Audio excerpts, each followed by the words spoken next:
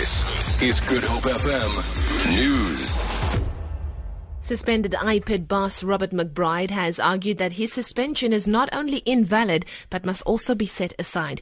McBride's legal team is fighting for McBride to have his job back as head of the police watchdog.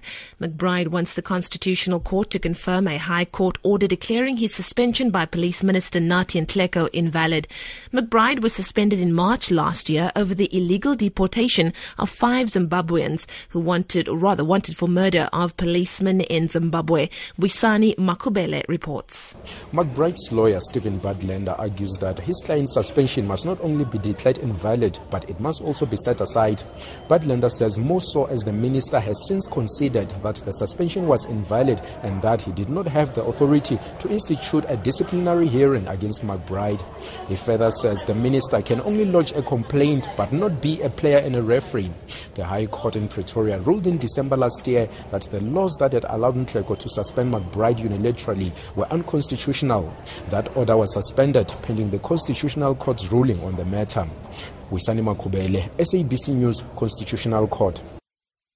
IEC Electoral Officer Mosoto Mwepia says preparation for the coming local government election has been tough, but it is progressing well. He is part of a high-level team briefing Parliament's Home Affairs Committee on the IEC's preparedness for the elections scheduled for August.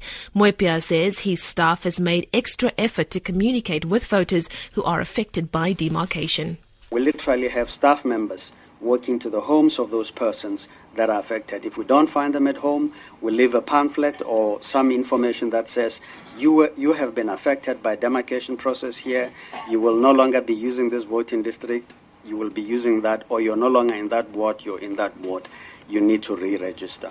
If we find them at home, we register them on the spot. The Fisheries Department says 2 more suspicious vessels have been spotted around the Eastern Cape coastline and a team has been deployed to search for them. 9 foreign vessels suspected of illegal fishing were spotted between KZN and Eastern Cape coastlines last week.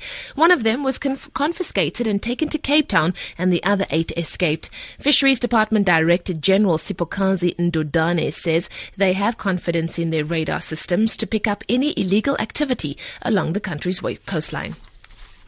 We are looking within our systems because we have got a VMS operation room, which is vessel monitoring system. So we can see these vessels from our offices here. And finally, thousands of young people are due to benefit from the launch of a youth safe hub in Gugulethu and Manenberg for various provincial authorities today, including Premier Helen Zille. The area is well known for its drug and gang problem. Lynn Orense reports.